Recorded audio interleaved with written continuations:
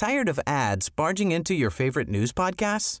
Good news. Ad-free listening is available on Amazon Music for all the music plus top podcasts included with your Prime membership.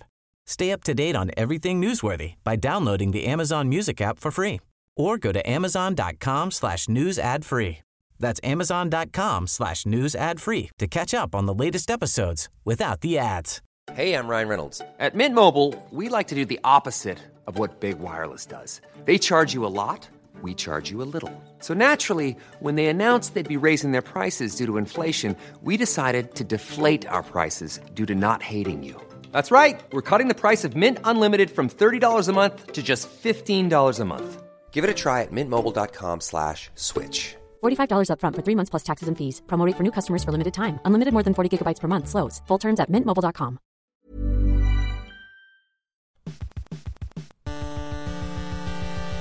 UK Tech Weekly Podcast. Hello and welcome to the UK Tech Weekly Podcast. I am joined today by Sean Bradley and Dominic Preston, who have just freshly returned from wonderful Las Vegas. How are you doing, boys? Beautiful. How are you? Not beautiful or wonderful. No. I'm coping. We are going to have a kind of whistle-stop tour through what these two saw over at the Consumer Electronics Show in Las Vegas last week. If you aren't aware of CES, it is obviously the first big technology show of the year, spanning everything from the latest car technology to the latest phones and the latest developments in PCs and gaming, which Sean is going to really deep dive on. I think the way we're going to do it is I'm just going to ask you what you the two things that you saw at the show that kind of most stood out to you in terms of being really fresh and interesting. We'll start with you, Dom. What was the first thing that you wanted to talk about from CES? The first thing was kind of the big product I went in really excited to see because I knew I had a hands-on slot booked with it, which is the Royal Flex Pi. Which, if you haven't heard of it, and fair play, sounds delicious. Yeah, I know, right? It's the world's first flexible phone. So Royal are a company who don't normally make phones, but they make display technology, and they're basically the first company that managed to crack this idea of a sort of small-scale, bendable, flexible display tech. And they surprised everyone by actually announcing a consumer device using it. This is sort of ahead of, we're expecting, I think, late next month, just before the Mobile World Congress, Samsung are going to almost certainly announcing their proper take on this, which will probably be much more of an actual consumer device. The Flex Pi is a little bit odd. So it really feels like a prototype, but it's a prototype you can buy for $1,300. And what are you going to do with it once you bought it? So it's basically... In terms of size, it's a sort of 7-point-something inch screen. So it's basically a small tablet, but it's a small tablet that you can then bend in half, and then sort of there's a magnetic bit so that the two halves will then stick together, and then you can hold it there, and then it's a phone that's got a screen that goes all the way round, basically. So there's nice touches they've done there. So you've got the bit of the screen that's on the edge. They've then added some custom software stuff to allow you some extra shortcuts basically down the side of the phone. They've got some stuff in the camera app so that, say, when you open the cameras, they've only got cameras on what's essentially the back of the phone once it's folded over. But you can have it so that if you're, say, taking a photo of someone, you can see the camera view on your side of the phone, but they can see it as well, so they can see what the photo of them is going to look like while you're taking it. There's nice stuff like that. You can see there's a few little small use cases for flexible phones. I think I'm not yet convinced that it is worth it. I want to see more stuff to tell me, here's the thing you can do that you could never do before that makes it really, really different, and this didn't quite. Because you've also got problems like it's bulkier, it's bigger. So you didn't part with $1,300 to bring one home? No. Not least because, this one feels like a prototype. The software is janky as anything. It's obviously trying to... Normal phones have to do that orientation thing where they switch layouts between your whole vertical or sideways, and this has to be able to do that. It also has to know whether you've bent the screen. Once you've bent the screen, what orientation have you got it in, and all this stuff, and it just couldn't quite keep up. Things like that cool camera feature I mentioned, half the time I tried it, the camera app would just crash down to the desktop. Things like that. When it worked, it was like, this is cool, I like this. I don't like it $1,300, but I like it. But it didn't work properly. It also feels the big downside, which I think, I reckon on the software side, Samsung are probably going to be a lot better. So I reckon whatever the Samsung device is and whatever it's called, that will probably handle the software much better. Samsung will be making operating systems for years, and Royal haven't. So it's not really surprising that their version isn't as good. The hardware I'm more interested about, because I guess you got the same thing. Samsung have been making phones for years, Royal haven't. But limitations around the tech. So like, it's made of plastic, the screen. It's not a glass screen. Obviously, you couldn't, make the bendy glass right now. But that means you can feel that it's plastic. It feels cheaper when you use it. When it's straightened out in the tablet mode, you can feel in the sort of at the point in the middle of the screen where it bends, you can feel that bit of almost slack to the screen. And so once it's bent around, it feels perfectly smooth. But to do that, there has to be that little bit extra give in the plastic. Yeah. So you can feel that there when it's in tablet mode. It doesn't even perfectly straighten out in tablet mode. It doesn't like click into perfectly smooth. So actually, if you hold it sideways when it's in the tablet version, you can see a little bend still in the middle of the device, which would just get on my nerves all the time. It's funny, like, it's obviously hugely cutting-edge technology, but the way you describe it actually sounds like quite a bit of retro technology, the way it kind of clips at the top with a magnet, and the way that it's kind of still made of plastic. There's obviously some developments to happen here, and it also reminds me of kind of the early days of the VR headset, where there's a lot a lot of like kinks to be ironed out yet. And that's the thing, it really feels like this, at least. I'm fascinated about how polished the Samsung version is going to look, and I'm in two minds about whether it's going to be super polished or just as bad. Yeah. But this feels like a prototype. Like I said, it feels like enthusiast tech. And to be fair, when I say it's $1,300, that's for a developer version. Sure. That's what you can buy if you're in the West, is a $1,300 developer version. So they're not selling it to consumers in the West. They are selling it to consumers in China right now. And they claim to be in talks with carriers and networks in the UK and US to try and get it in shops. I would be stunned if you see this phone anywhere near a UK or US shop. So is the strategy definitely for them to kind of get into the handset business, or are they looking to maybe partner with people with this? I think the latter. I think it's a stunt.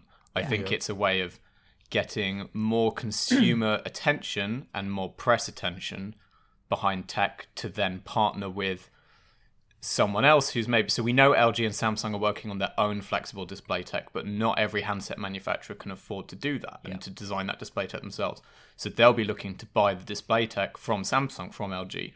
Royal has got to prove that its display tech is the one to buy, not Samsung's or LG's. So I think this is really just a stunt to get the name out there more, get the press attention, to try and help sell its display to other manufacturers.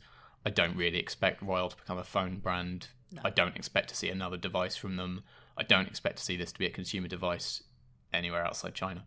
But the tone was really weirdly set when we went in there, and the sort of, sort of a product of this magnitude that has this sort of level of tech, you'd expect the PR to be super bouncy and super into it. And and to his credit, he definitely tried, but it was a bit awkward. Because I watched Dom handle it, and I was looking at it quite carefully, but it reminded me almost of like a children's toy, just in the sort of, like we're plastic outside. The other thing to say is I believe it's the first phone to feature the 855. That's a good point. Yeah, so it's got the Snapdragon 855 processor. It's not the first one to be announced with that. I think Lenovo got their first, the G5 Pro, I want to say, one of their slider phones. But I think it might be the first one that's actually out, again, in China. So it does have Snapdragon 855, so it'll be very fast. And, it is all flagship specs inside. Yeah. The RAM and the storage to boot, everything like that. Cameras, I don't think are anything special. But, this is it's interesting that I would have expected them to basically make mid-range specs just to show off the screen. Yeah. They've gone all in on all the specs. Yeah. Which does then slightly make me wonder whether it needs all that to power the screen and the stuff that's going on and the other challenges of the display tech and the bendiness. Yeah. But who knows? There's a certain feel that it was rushed to market just before Samsung can get theirs out. This wouldn't have worked for Royal if anyone else had announced first. Exactly. They had to be the first company to announce this, which they have been, but to what end? They wouldn't be the first company to rush something out for CES, would they?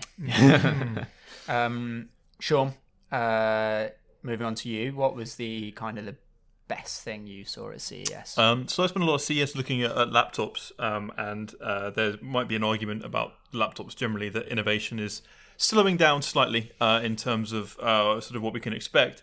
So the interesting stuff came out of actually the gaming sphere, where at Dell's press conference they announced the Alienware Area 51M, which is a huge monstrosity of a laptop that will, for the first time, be featuring desktop processors in a laptop. Okay. Which you can also change, so they're not soldered directly in, and the same as the graphics card as well. But the graphics card does come with a slight asterisk, because although you can change the graphics cards around in this laptop, it's going to require, so if you want to change from a 2070 to a 2080, it will need Dell's specific aftermarket adjustments made to the graphics card to be able to fit in. So it was kind of interesting seeing them kind of come out with just, an individual and new product, really, I guess. They're also trying quite hard to change their sort of aesthetics of Alienware products into a sort of new design language they're calling Alienware Legend, I believe, or Legends. Yeah, that's it. Yeah, which because they sort of made the sort of comparison that pretty much all the gaming stuff released over the past decade has been, just matte black and enough RGBs to, land a plane on. Yeah, they kind of look matte black. They're kind of ruggedized, aren't they? There's definitely a look and feel. And I think that, and they were talking a lot about sort of how sort of gaming demographics have changed over the past sort of 10 years. People are growing up more, so they maybe don't want that sort of matte black, super aggressive, this is super obviously a gaming laptop, look at me, look. Yeah. And they're trying to, it's still very Alienware, but they're trying to mature it a little bit, so perhaps you could maybe use one without feeling like such a dick. So you can still get it in black. They haven't shied away from that too much, but white is actually the colour they're really pushing, and it looks lovely. Yeah, it does look really good. And it's all curves rather than jagged edges. Nice. Yeah. With a giant honking great exhaust thing on the back, so Yeah. it looks a lot like a spaceship that's about to take off. Yeah, the specs of the one that they were talking about it was an i9, 8th gen i9, and 64 gig of RAM and a 2080, which in a laptop, the biggest issue is going to be keeping it cold, which is why there's a giant exhaust port. It's quite an interesting design, because sticking with the Alienware theme, it does look a bit like a spaceship. Yeah. The cooling is going to be a real issue, because in a 30-litre PC case, it's hard enough to keep everything cool. But if you're overclocking an i9 and the 2080 in a laptop form factor, almost no matter how big the laptop is, that's going to be a challenge. It's going to be interesting to see.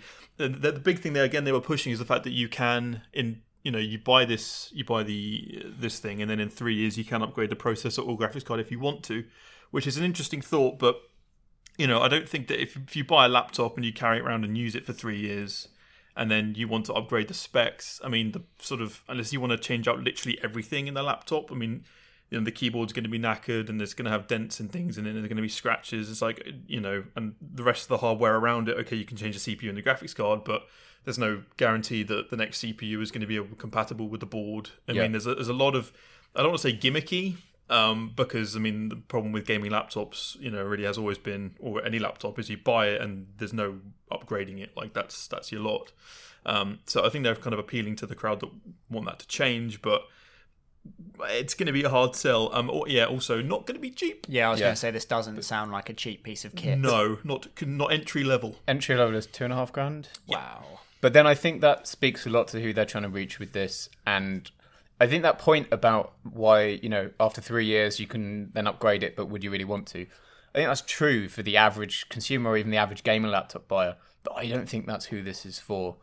And I think what they're really reaching out for, I think they know this is going to be a niche product, and I think this is probably really, they're thinking, the person who actually upgrades every year, because they want the new i9 and the new NVIDIA graphics card, and they're willing to upgrade every year, and in a year's time, you can upgrade, and then you still want to have the same laptop, but now you can upgrade it. So I think it is really for the money is no object crowd.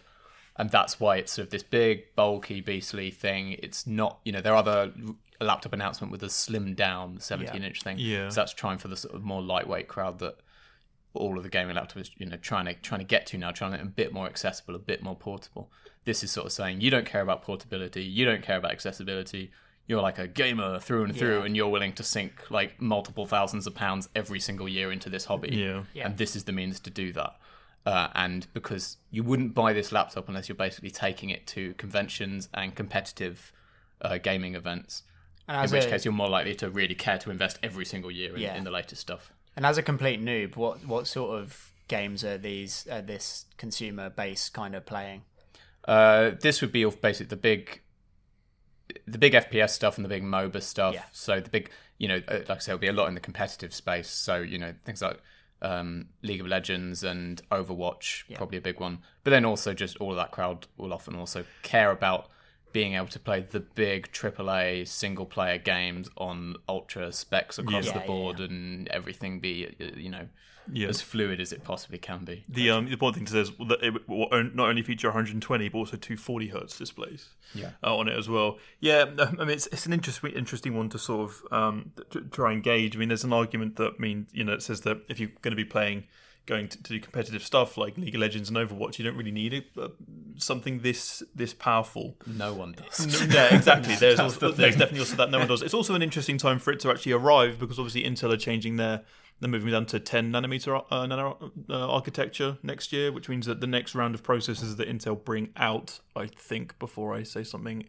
but it's going to be a completely different size, which means that I'm pretty sure the current board is not going to be. It's not going to be the. And also, Intel are terrible with keeping compatibility between generations anyway with boards and processors. So it's definitely an interesting one. And they had, they had Aisha Tyler, am I saying that right? From Lana from Archer, and also she shows up at these things, and she was at Dell press conference, so I was sold instantly. She's great. It's interesting, and at least it's a new direction they're trying to shove in, and they're trying to make something out of that. So I was quite impressed with the Area 51M at first. And then we saw the Asus mothership, and then I was like, nah, I don't care about the 51M. Yeah, the Asus mothership was definitely an interesting one to look at.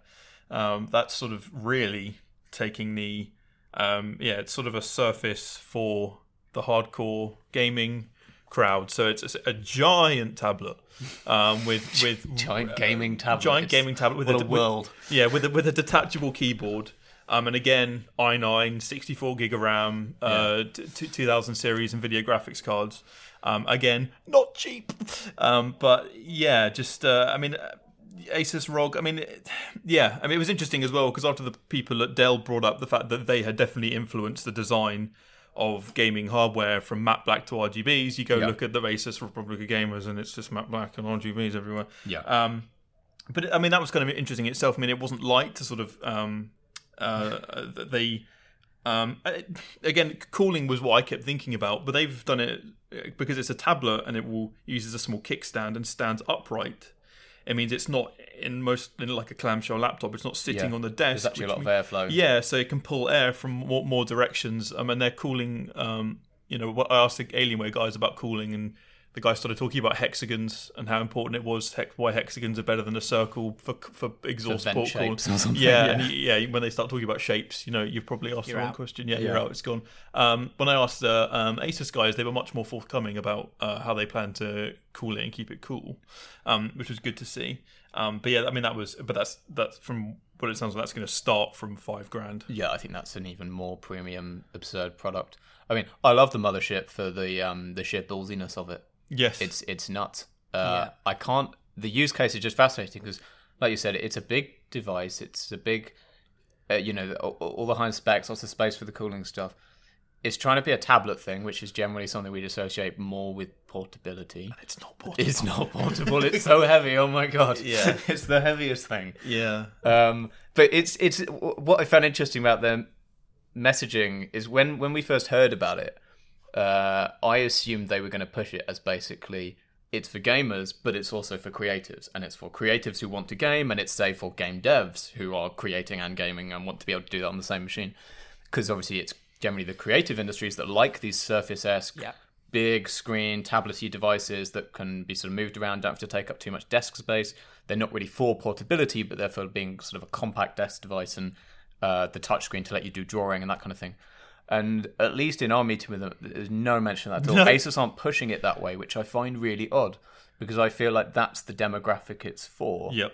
It's for people who want to use the same device for designing something and drawing something and then they want to close Photoshop or Illustrator or whatever and open up Call of Duty. Yeah, the issue is I feel like it's, I mean, while demographics are definitely interesting, when something starts from over $5,000, I'm trying to work out if you're still talking about a demographic that makes sense anymore.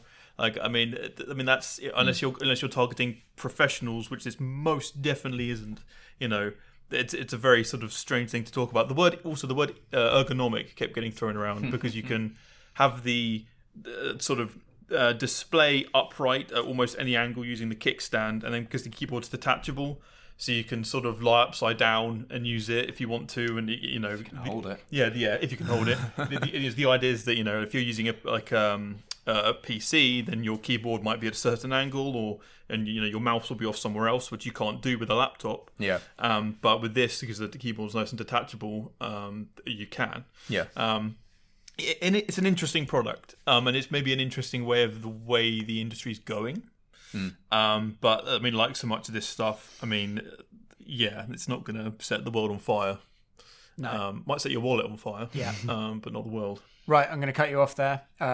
We are going to take a quick break, and then we're going to come back and talk about your last two things.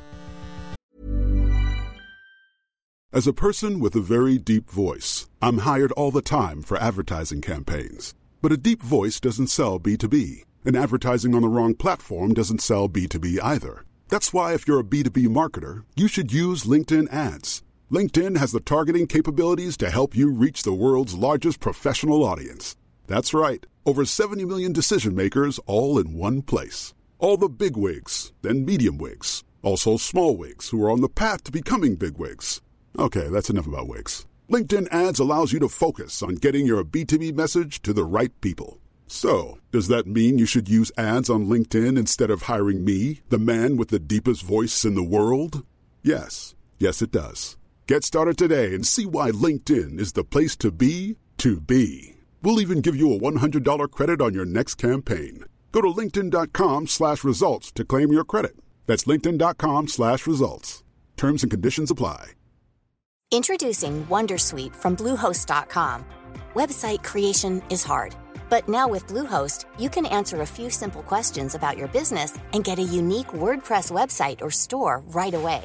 From there, you can customize your design, colors, and content. And Bluehost automatically helps you get found in search engines like Google and Bing. From step-by-step guidance to suggested plugins, Bluehost makes WordPress wonderful for everyone. Go to bluehost.com/wondersuite. Tired of ads barging into your favorite news podcasts? Good news. Ad-free listening is available on Amazon Music for all the music plus top podcasts included with your Prime membership. Stay up to date on everything newsworthy by downloading the Amazon Music app for free. Or go to amazon.com/news ad free. That's amazon.com/news ad free to catch up on the latest episodes without the ads.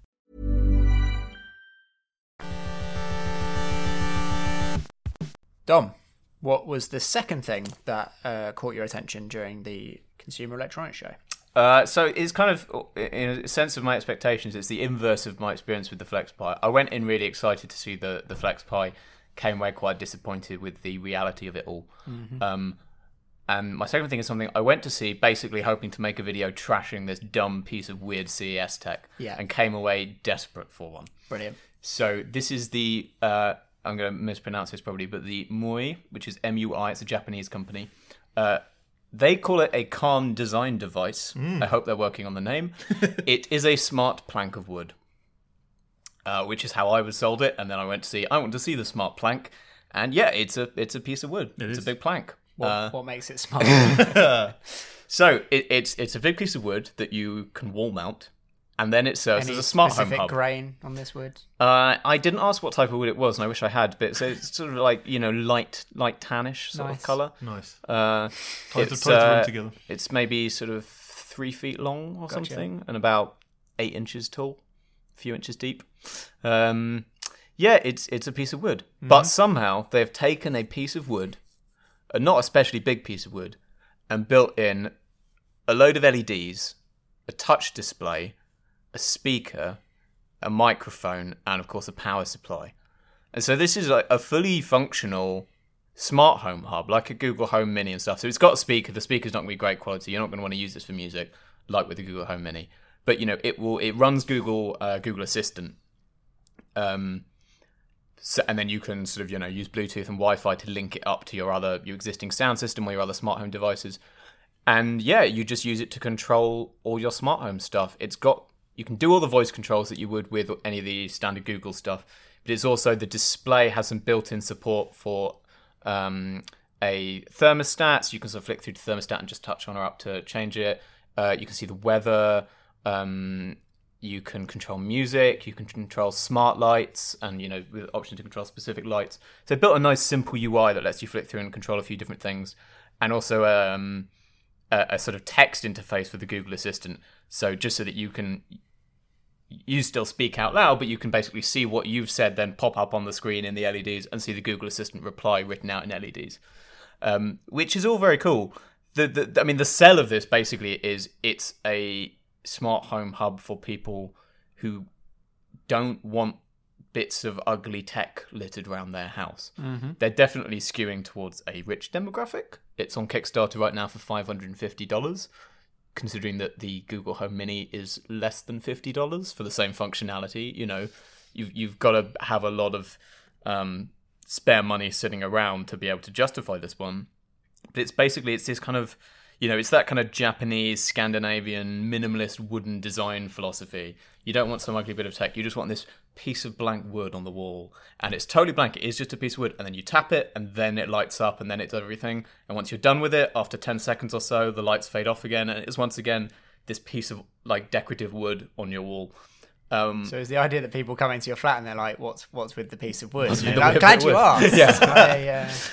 What was interesting was talking to one of the founders who was basically saying part of the thinking behind it, which I kind of like, was the idea that it's something that you will keep forever because the tech will become obsolete. And they're happy to admit that the tech will become obsolete in a few years' time. But in his words, if that happens with your Google Home, then it's garbage. Once the tech is obsolete in your Google Home Mini, once Google release an updated version that's significantly better, you just have to throw the old one away. Yeah. But with this, the idea is even once it becomes useless to you as a smart home hub, it's still this piece of furniture. It's this piece of art that you have on your wall that you will still have memories associated with. It could travel around with you from home to home. And so their hope, I guess, is that this is actually, first and foremost, a piece of minimalist furniture.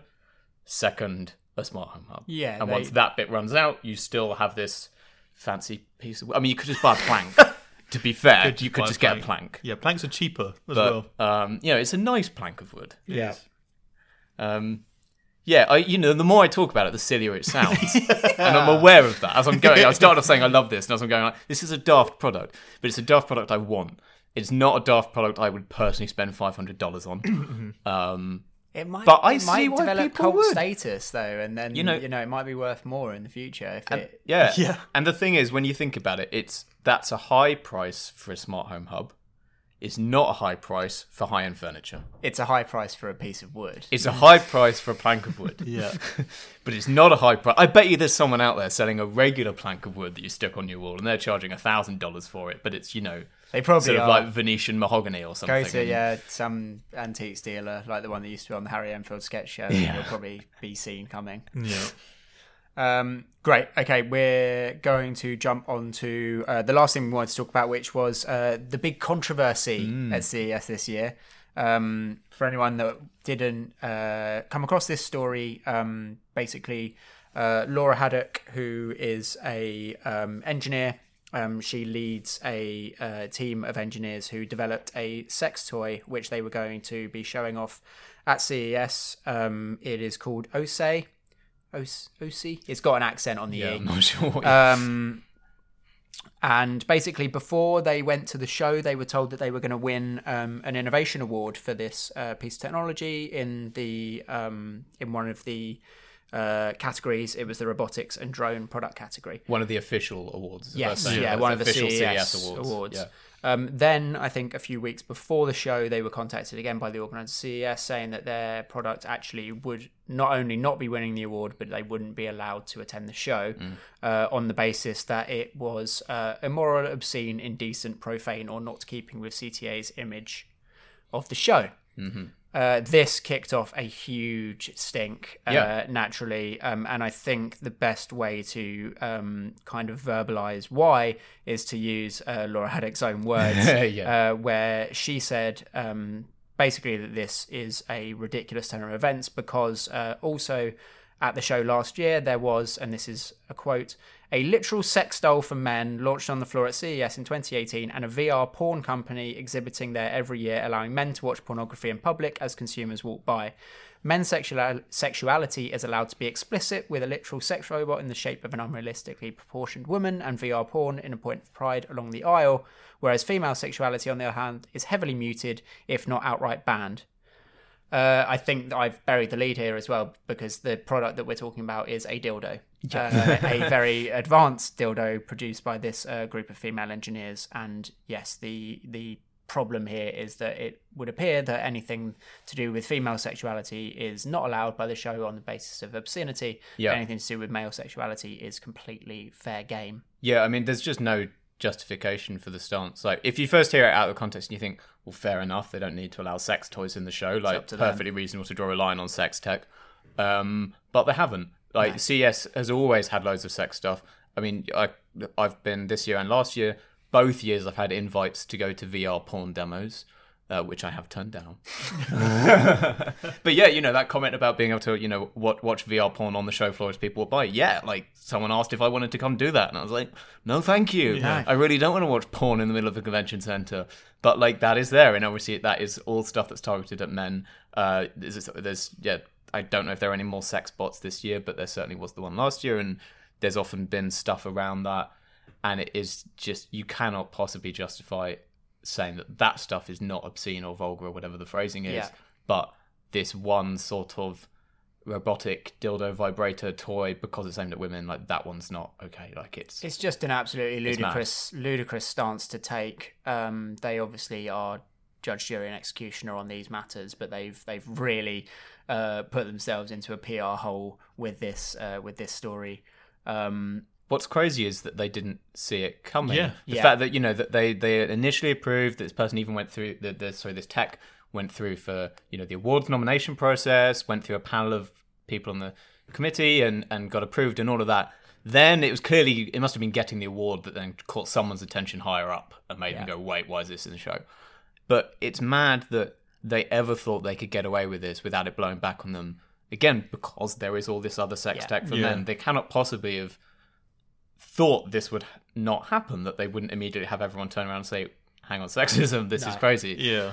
I'm in awe that they went ahead with it and didn't just let this happen, and, you know. And the hypocrisy of it, my colleague Tamlin pointed out, is ludicrous as well, because the Consumer Electronics Show was actually born out of a pornography convention in Las Vegas anyway.